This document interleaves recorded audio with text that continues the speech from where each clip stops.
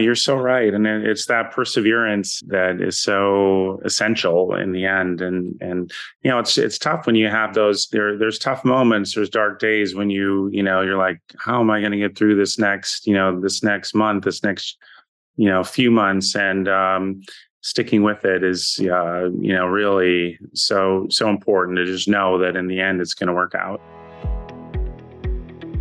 Welcome to Elevate Your Career, the podcast dedicated to empowering individuals from all walks of life as they navigate the ever-changing landscape of their chosen fields.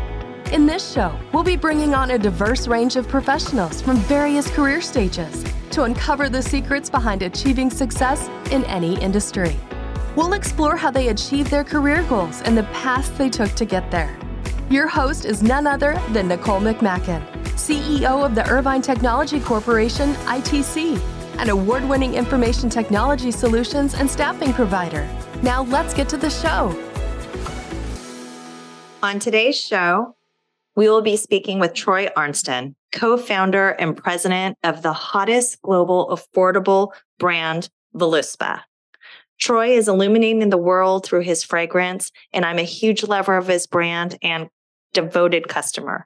Learn what Troy's very first job was as a teen and how he potentially mentally scarred a few of his customers with his attire, and how a mechanical engineer turned into a risk taker, entered into the fragrance world when there was really not a surge of products in the market.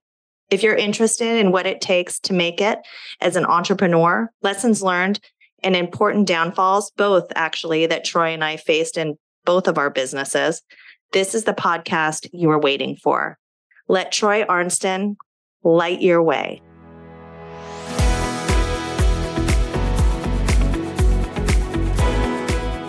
Troy, welcome to the show. So excited to have you.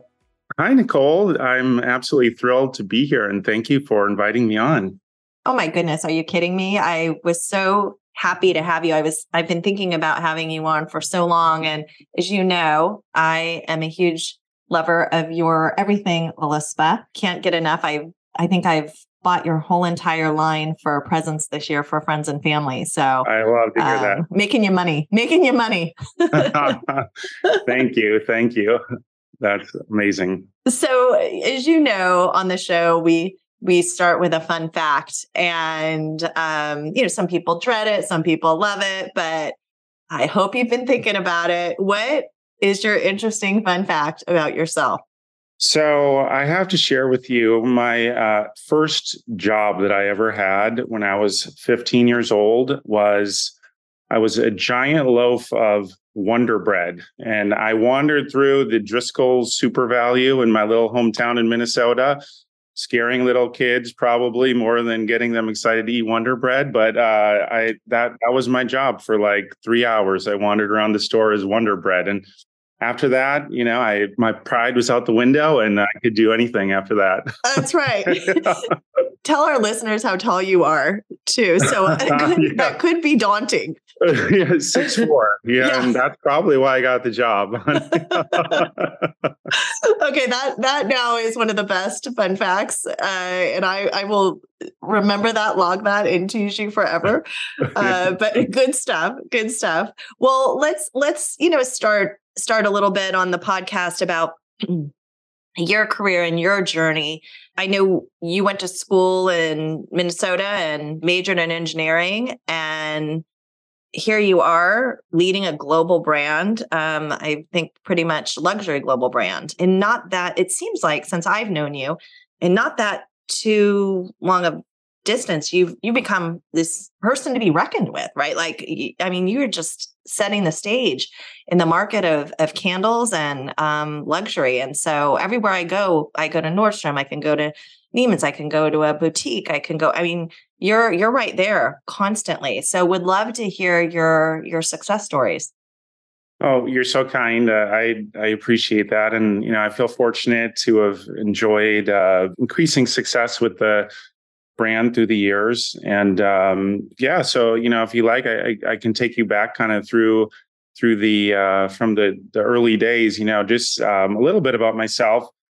growing up in Minnesota, I was the, middle child of three boys. And I, had a kind of typical Midwest, background where it was a blue collar family. My dad was a electrician. My mom is a nurse. And, as I kind of went through school, I was actually pretty good at math and science. So I ended up going to school for engineering, mechanical engineering specifically, at the University of Minnesota. And I know a lot of people probably wouldn't imagine like the founder of a luxury home fragrance brand has a background in mechanical engineering, but that's kind of, where it started. But as I, went through that journey of my engineering studies, I kind of realized towards the end that I didn't really want to be an engineer. I kind of felt, I think, a little more drawn towards business. And so my first job that I got, out of college when I graduated was actually at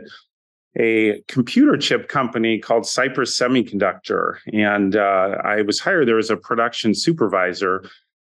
And that was a extremely interesting kind of way to like launch my career there. It was a very like intense environment. And on my first day working there, I got handed this book called No Excuses Management, which was written by the founder and CEO of the company. Basically, that book was, it was really kind of foundational for me in terms of like learning accountability. Like in that business, he would talk about this thing stuck with me where when you're making a computer chip, you have to do 1,000 things right. And if you do 999 right, that guarantees failure, not success.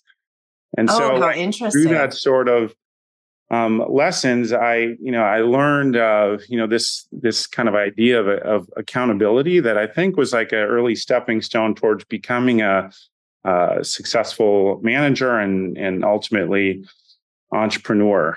How did you get that job, right? So, it's interesting because I always say your first job out of college will be your roughest job to get. And especially in today's society, for whatever reason, it's you have these kids, they're coming out with degrees left and right, and 6 months, a year, they can't get a job anywhere doing anything. So how was it easy for you to get a job, or was it local? It was in Minnesota. As like later in my education, I realized that I wanted to go more towards business. So I did an emphasis in industrial engineering. And so I think that kind of caught their attention in terms of my learnings about, some of like efficiencies and the like economics involved with the kind of the combination of engineering and business that kind of went together, I would say. Got it. Okay. And so I think that's, you flash back, right? When you have that job and someone hands you that book, how would that bode in today's society, right? Here's someone hand you a book like that. Like, it's just funny. I had to laugh to myself when I was thinking, gosh, yeah, it was pretty rough, right? Like 20 years ago or something. I mean, it was rough and you sucked it up, right? So I was just, sharing that story with, one of my directors at the company, like telling this story. And I think she was just like, almost like a little shocked to learn that's in a way, like that's how it kind of was back then. Yeah. And I think the world has really changed for the better in most ways. But, at the same time, there were good, great lessons in that I carried forward. Yeah. Yeah. For sure. And how long did you stay there? So I worked at Cypress for 3 years. And then really a pivotal thing happened in my life where I had this experience where after 3 years, I had saved up money and I bought my first house. It was a duplex, and I moved into upstairs, and I had tenants downstairs, and it was two guys that were entrepreneurs, just like starting kind of their own business, and they were importing essential oils mostly from India. And so I became friends with them. And during that time, I learned about two things. First of all, was this idea of entrepreneurialism, which to me, growing up in a family, where, my dad was an electrician, my mom's a nurse, like, you're kind of, my job was to, get a good education and get a good job and, work in that way. And the idea of like, being an entrepreneur and kind of having that sort of like creative control over my life was like very exciting to me. And so I really gravitated towards that idea. And I also loved learning about these essential oils and the, those are used in aromatherapy, fragrances, the food and fragrance industry. And I learned about, how impactful that they can be on a person's mood and their sense of well-being. And that really fascinated me. And in particular, as I, became friends with them, I decided that, they invited me to, join on with them as a partner. And I decided to take that leap to, quit my corporate job and, become a partner in their business. And, my family, my friends all thought that I was crazy. Like they were like, what is he doing? Because, it was a small business just sort of operating out of the house. And I just, I went for it. And, the first thing we did was we took a trip to India, and I spent like 3 weeks going to the farms and seeing how essential oils are made. And wait, and I got to back up here. Wow. Okay. So this is a lot. I did not know this. Okay. Your first job, 3 years, right? You quit your job, you buy a duplex, you're upstairs, these men and women downstairs, essential oils. They have a small kind of mom and pop type business. Where are you working now? Are you a different at company? Cypress? Yeah, I have you're still job. there. Okay. And you decide, gosh, I could really get passionate about this, and the thought of doing something on my own or in conjunction with 2 other people. I'm fascinated about, and during this time, like what year is this? Do you know off the top? This is like 1998, 1999 in that time frame, 98 really. You're just so interesting, right? Because that, for our listeners, right? That's a huge leap of faith for you, because during that time, and I know essential oils is in other cultures is a really large thing, but not so much here in the United States. It hasn't emerged as it is today. And that, if I was your mom and dad, I would have been concerned too, right? Right? I would have given my own son advice like, okay, what the heck are you doing? Right? This is, I think you've been doing this. So, wow. Okay. And then you find yourself, boy from Minnesota, on a plane over to India, which is an entire new culture on to its own. I mean, it's so different, right? Especially then. Oh, yes. It was really eye-opening for me. I had barely, I think, been out of the state of Minnesota, maybe a few times, but definitely never been to a place like India. And so it was really so experiential, and the people there were really wonderful. And, going out and like being immersed in the farms and seeing how these essential oils are made was really pretty spectacular for me and life-changing in a sense of, if you go, on a vacation to India, you might experience one thing, but like we were really working, and we were going down remote roads into remote villages and, seeing what these folks really do there. And it was moving and profound, and really, inspired me on to, the career that I think I'm enjoying today. Wow. That's something. Now, so you quit your job, or did you kind of try to do half and half during that time? I went all in, Nicole. I just went all in. Oh my gosh. I quit. I had saved up some money. And I think for maybe the first month or two, I kind of worked with them, just to kind of get things going. But, once we kind of started getting some revenue going, and I felt comfortable that we had a future in it, I made that leap pretty quickly. Wow. I'm impressed. That's risky. And that's a sign of a risk taker. I love that. It was. Yeah. And I did definitely give my parents a heart attack without a doubt. But how old were you then? I was 27, 28, right in there. Sure. Yeah. Yeah. That's that. I bet you gave him a heart attack. That's good for It you. was a good time to do it though. It was the right time in my life. So, And what happened from there? So did you stay business partners with them, and what successes did you have? Or we started off and, we were doing some importing, but it was kind of a little slow moving. So we decided to launch like a retail line of like aromatherapy oils and aromatherapy candles, which is kind of like how I learned a little about the candle business to begin with. And, we had some success with that. And the company grew a little bit from very small to just, a little bit bigger.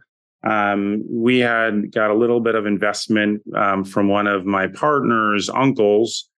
And, after a couple of years, as so often happens with partnerships, is, things just didn't work out like kind of, we had different ideas on direction. And I knew that that partnership really wasn't going to work well for me. So I had to part ways. And, that was a hard time, a hard decision. Probably really, I would say the most like difficult moment in my life really at that point, because, I put like a lot of my resources into it.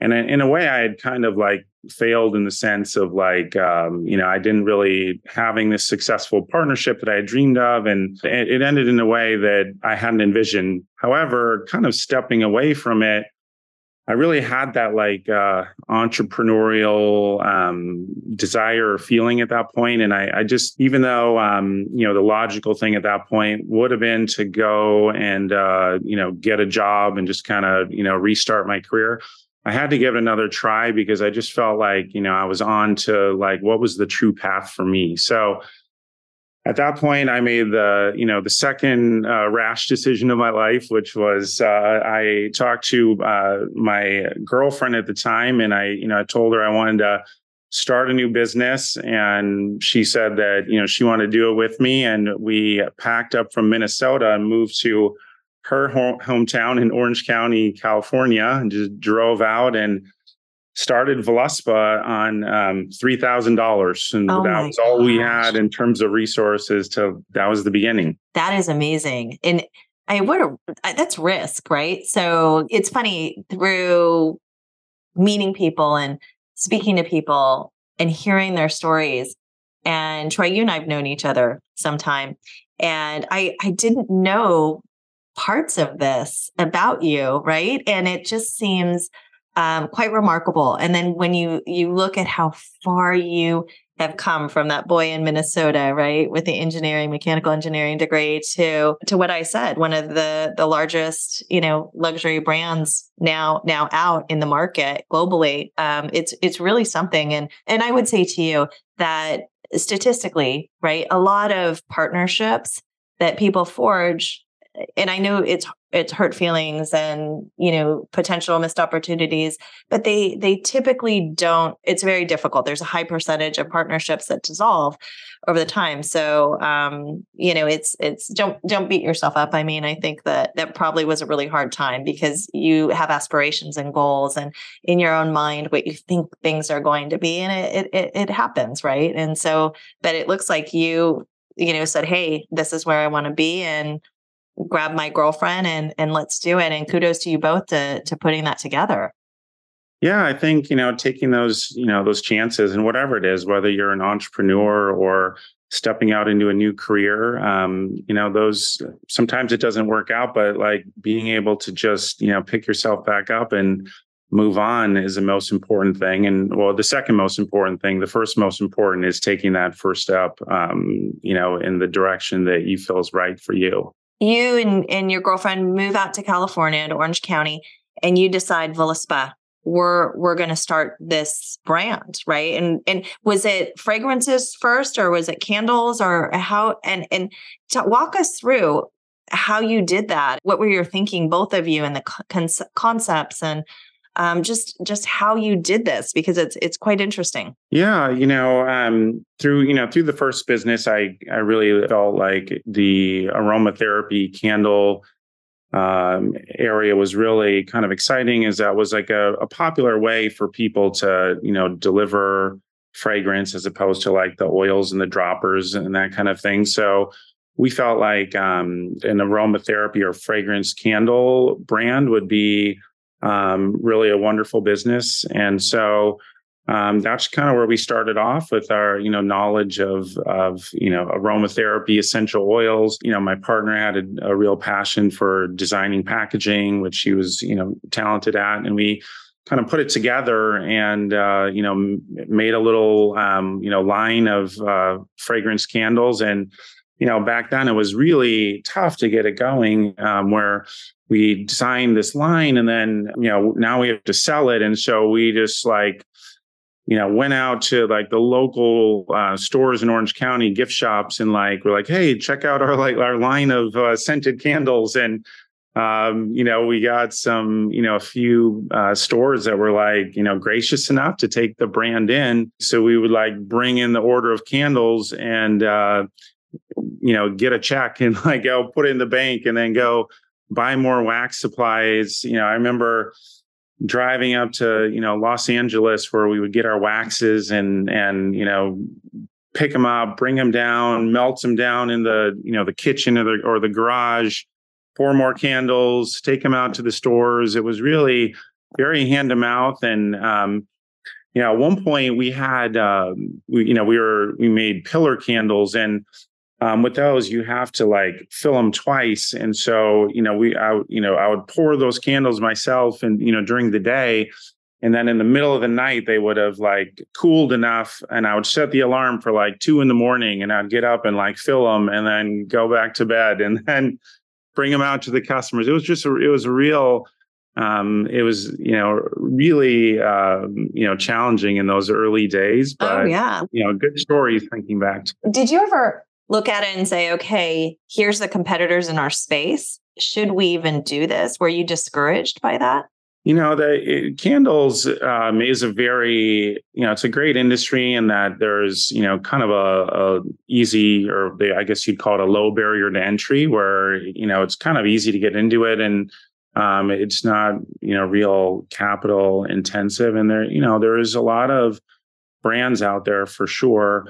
But we felt our approach to having luxury packaging and a real, great formulation, we felt like we could really strike a niche. And I think, we did that, little by little, as a lot of learnings along the way. But it certainly is not you design something and at least in our case where it was immediately successful. It was a lot of iterations. Yeah. And, it's interesting because I think individuals typically look at other people and they say, wow, there has to be a fast track to get there. And what I love about your story is oftentimes when you really peel back the curtain, there is no fast track. We are all in our garages. We are, if we're not pouring wax at 2 a.m, we're, working till 10 o'clock at night and getting up at 4 a.m. the next day and driving a car or taking a bus and trying to get there. You look at Microsoft, right?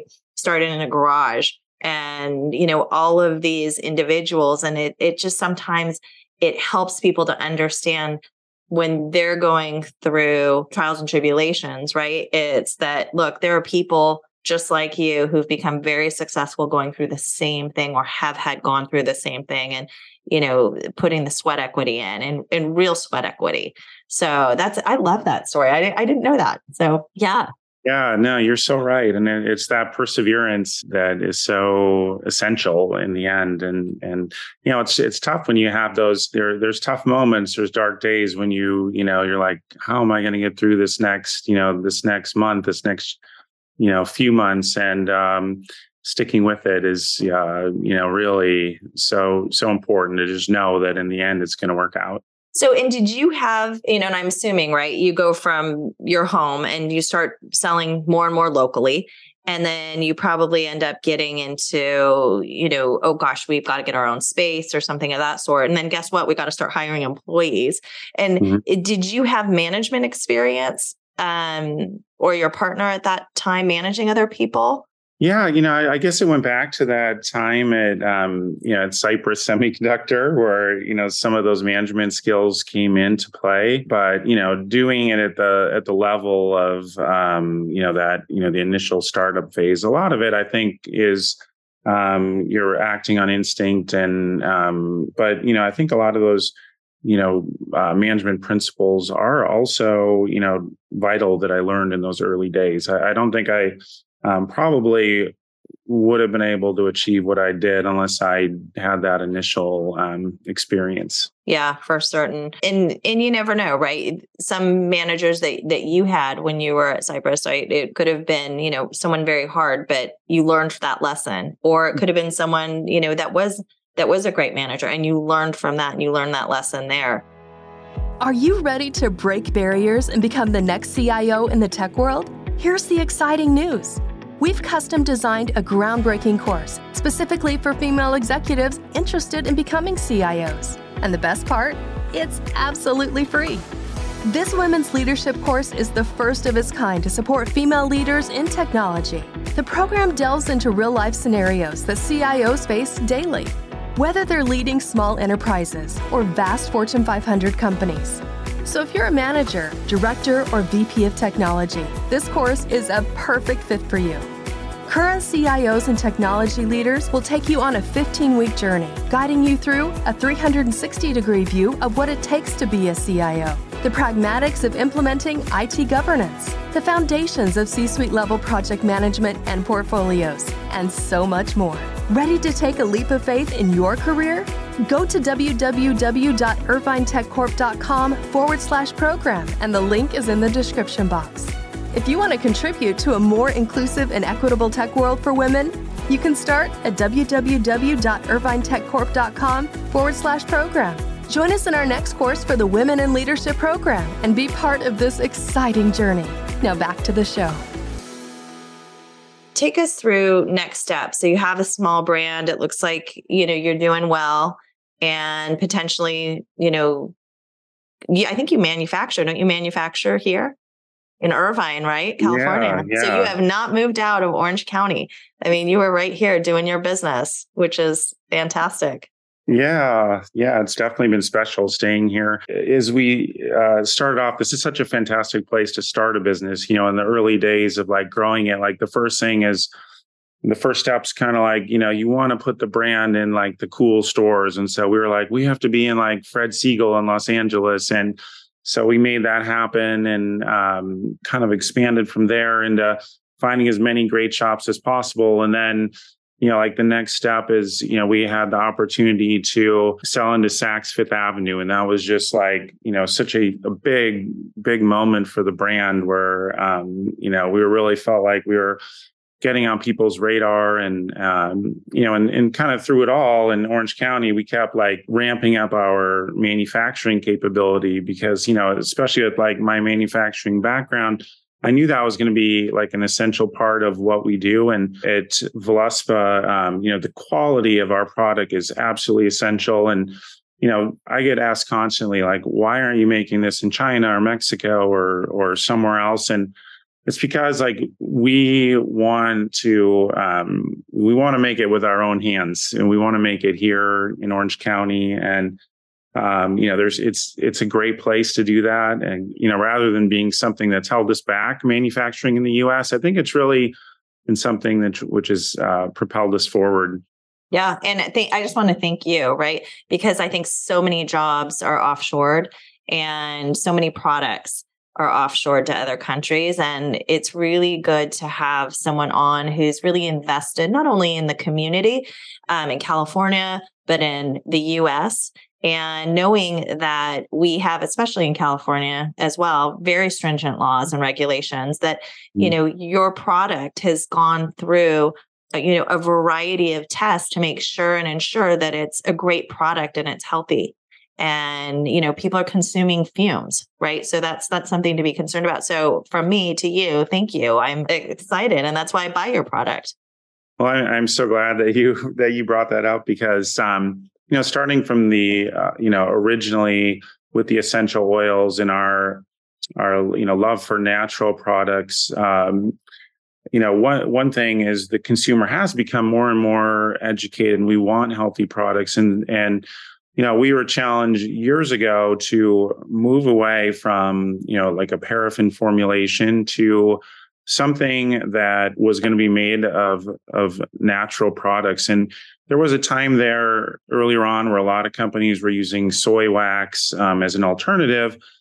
We didn't really like that, so we challenged ourselves to find an alternative. And so we started working and doing experimentation with coconut oil to use as a wax base. And we developed this like incredible formulation using coconut oil, which we were a pioneer in doing so. And the properties of coconut oil is just like beautiful, creamy wax that you make out of it, and it holds fragrance really well. It burns very clean, extremely clean, much cleaner than alternatives. And it's more expensive, but, we leverage the fact that we're the manufacturer to keep our costs in alignment while delivering a wonderful product to, the customers that enjoy our brand, and while still keeping it at what we call like an attainable luxury price. Sure. How do you now define, I guess, personal success for yourself as well as success for your brand, right? Are they tied together? Are those synonymous with one another, or in your career? Yeah, I think in a lot of ways, that I would say. I think that Vlaspa is a really unique environment where, we are truly, driven to create a wonderful brand to bring joy to people. And it's still owned by the founders, and so really, like, when I make decisions for the company, I'm thinking about always like what's best for the brand. And, it's not like I don't have like a financial pressure that I have to make a certain growth percentage or profitability. It's like, what's best for the brand for the long term? What's best for my team? Being in that place, I think, is really wonderful. And, I think, we've been in business now 25 years, and, Vlaspa is sold all over the world. We're sold in, many like larger stores like Anthropologie, Nordstrom, Bloomingdale's, but also thousands of individual boutique stores around the country and around the world who are really like, the true, retailers that kind of like put our brand on the map, and to this day are such wonderful partners to Vlaspa, and doing well by all of our partners. Well, it's important, right? I mean, it's important. Your partners or your customers, how you engage in the community and the world, right? I think it's a big for probably not only you personally. And I hear what you're saying, right? You and your partner own the company. You do what's right, what feels right for you, for your customers, for your brand, versus being dictated. Oftentimes there's acquisitions or there's growth partnerships or private equity, and you're come hell or high water, you better meet a certain number, right? And sometimes that leads you to, okay, I've got to sacrifice this, or I need to speed up production here. Where's some shortcuts? Where's some cost cuttings? Maybe we're not going to manufacture here in the US. Maybe we need to be looking at other things, when you have the luxury of not having to do that, which I think is super, super special. You talked a little bit earlier about it not always being so easy, and there were obstacles. And as entrepreneurs are listening to this podcast, and obviously you've had a very successful career, and I think a lot of that's attributed to your ability to shelter risk. What are some obstacles that, if you were advising someone now who's trying to start a business, not necessarily in your line of business, just to think about and to look out for, or maybe some challenges that you had, that advice you would give to your younger self, maybe? Yeah, that question made me think of, one experience that we had maybe 5 or 6 years into our business. And we got this great new customer that was a candle retailer that had opened up multiple stores. And they place these big orders with us, like bigger orders than we had ever received before. And it was such an exciting time. And we were, doing everything that we could to promote that business and shipping these big orders. It got to the point where they were a very significant part of our business, and they ended up filing for bankruptcy, and they owed us a lot of money. And to make matters worse, we actually got a notification from their bankruptcy court, or from the bankruptcy court, that we had to pay back some of the money they actually had paid us because it was within the last 90 days or something.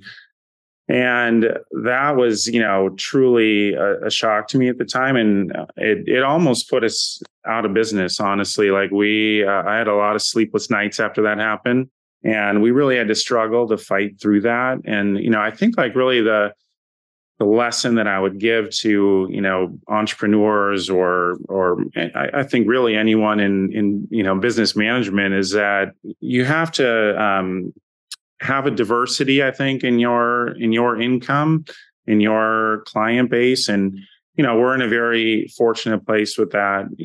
Within Velospar, we've been very strategic about it, where we have all of these wonderful boutique accounts, as well as, some of the larger accounts, as well as, our own e-commerce and international business. And I think, sometimes in certain industries, you do have to have a concentration, but you really need to do your diligence if that's the case. If you're going to be concentrating your business with one or two or three partners, you really need to know, what's happening over there. Yeah, I could not agree more. And, I have somewhat of a similar story for my business. As you know, I do IT staffing nationally. And during the 2008 crisis, we were heavily sectored in the mortgage industry, and I saw it coming. But we delivered a lot of IT talent to the subprime market. And here in Southern California, even though we're national, it was kind of that hub. So it's New Century, AmeriQuest, WAMU, all IndyMac, all these banks, and they were all involved in it. And as much as we were doing so much, I would tell you 80% of our business was aligned in the mortgage banking sector. And I kept trying, we were in the entertainment sector, and we were doing a little bit on the retail. And as much as I kept pushing out, all of our resources were really going towards that end of the business. And sure as heck, what happens? Boom, boom, boom. We lose probably in the first 4 months of 2008, when the mortgage crisis hits and we're so invested, we lost 75% of our entire clientele. And it was devastating. I had to shut down offices throughout the US, and I knew it was coming. I knew I have to diversify. But when things are going and going, and you're having so many resources, saying, okay, wait, we're going to stop working with these clients because we have to diversify. It just doesn't come to you in that way. I thought, okay, we have, this can't go on forever, but I didn't know to the abrupt stop. And similar to you aren't going to stop that. Who would have known that they would have filed bankruptcy? But it's, having a contingency plan, I think is, probably key. But yes, diversification, I think we both learned the hard way on that. Yeah, for sure. Talk about sleepless nights. That's wonderful that you made it through that. Not many people would have been able to. No, we made it through by the skin of our teeth, and laid off, almost 90% of our workforce. It was really tough, and then had to rebuild. It was almost like rebuilding an entire new company. And so going from thousands of employees to 20. And so it was tough. I need to hear this whole story. So that's something I'm learning about you now, Nicole. I hadn't heard this. Yeah. But it was, so that rings very true for people who are listening here. But any other tidbits that, in your journey that you can think of that really set you apart, or, anything that as you continue to grow your brand, right? What's the next step for you guys? Are you very happy where you are? Are you gonna keep, the brand in as like a family unit? Tell us a little bit what your plan is.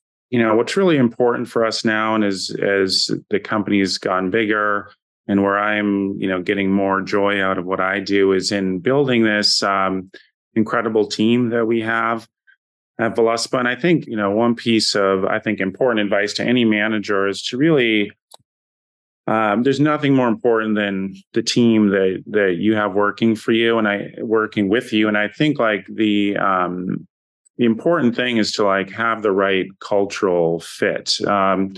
Some people really thrive in an organization that's very structured and they know what to do. They know what the plan is, and they want to stick to that, and they want structure around it. And at Veluspa, like our culture is more creative and it's collaborative, and we're agile. We change what we do. We experiment. We try new things. I like to say, like, I think we've, over the last 25 years, probably had launched the most like successful products of any brand. And we've also probably launched the most unsuccessful products of any brand because, especially in the early days, we try things and we iterate. We've put together, the team at Veluspa now is really, I think, like incredible in terms of, as a founder myself, a lot of times like within our industry, the founder is like the designer, or really the creator of the product, and they have the passion, and that most of the creativity comes from that founder. In my case, it's a bit more of I'm more of a curator, and I have a passion for building our brand and what we do. But we have an incredible team of creative people that design and develop our products. Like we just launched this new candle called Noble Fir Garland, which is like becoming an instant like holiday classic. It's amazing. It is amazing. Yes, I have them. Yes. Oh, good. Okay. Fantastic. Well, yeah, I mean, you should if listeners get a chance to look at it.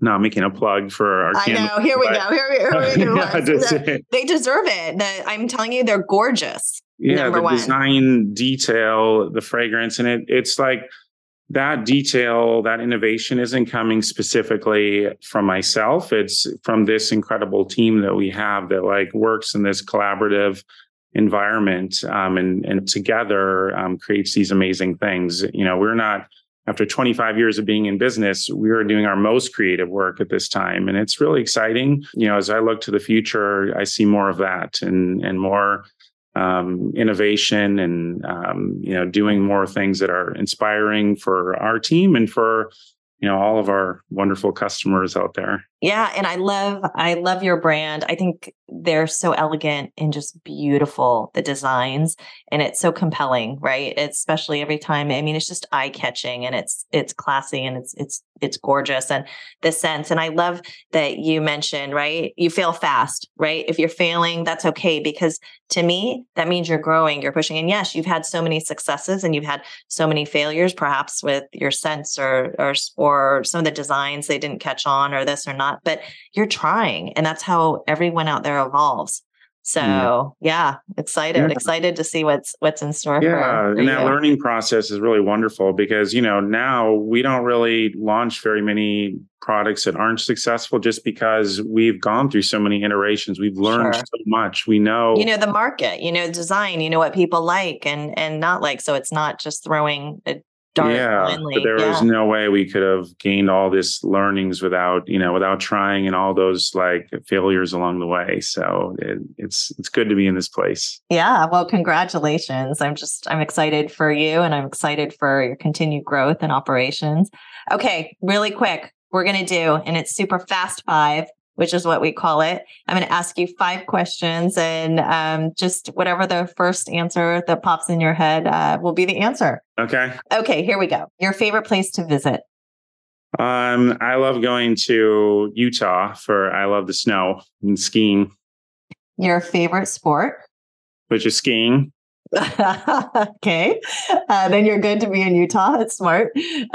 Favorite country? Oh, favorite country. I would say France. I love Paris. I get fortunate to spend time there with our business, and the food and the architecture is incredible. One of my favorite cities in the world. I love it. What do you do to relax? I like to read. Light a candle. Candle. Yeah. Read by candlelight. You like to read. Okay. And your favorite movie of all time? I would say I love Shawshank Redemption, or maybe anything with Morgan Freeman in it. Yeah, he's got the most incredible voice, right? I know, right? He just does. Well, Troy, thank you for coming on today, and really appreciate your time, and much success to you and the brand. Thank you so much, Nicole. It's been such a pleasure being on with you. And thank you. I hope you enjoyed the episode today on the Elevate Your Career podcast. Make sure to hit subscribe on your chosen platform that you are listening to us on. If this episode made you think of someone, go ahead, take a screenshot and share this episode with them, or post it on your social media to share with your friends. You can catch the show notes for this episode and any mentioned links in the description of this episode.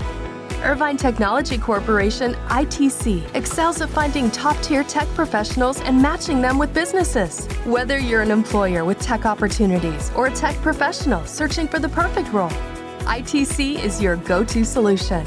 Visit www.irvinetechcorp.com for more information. Once again, it's www.irvinetechcorp.com. We'll see you on the next episode.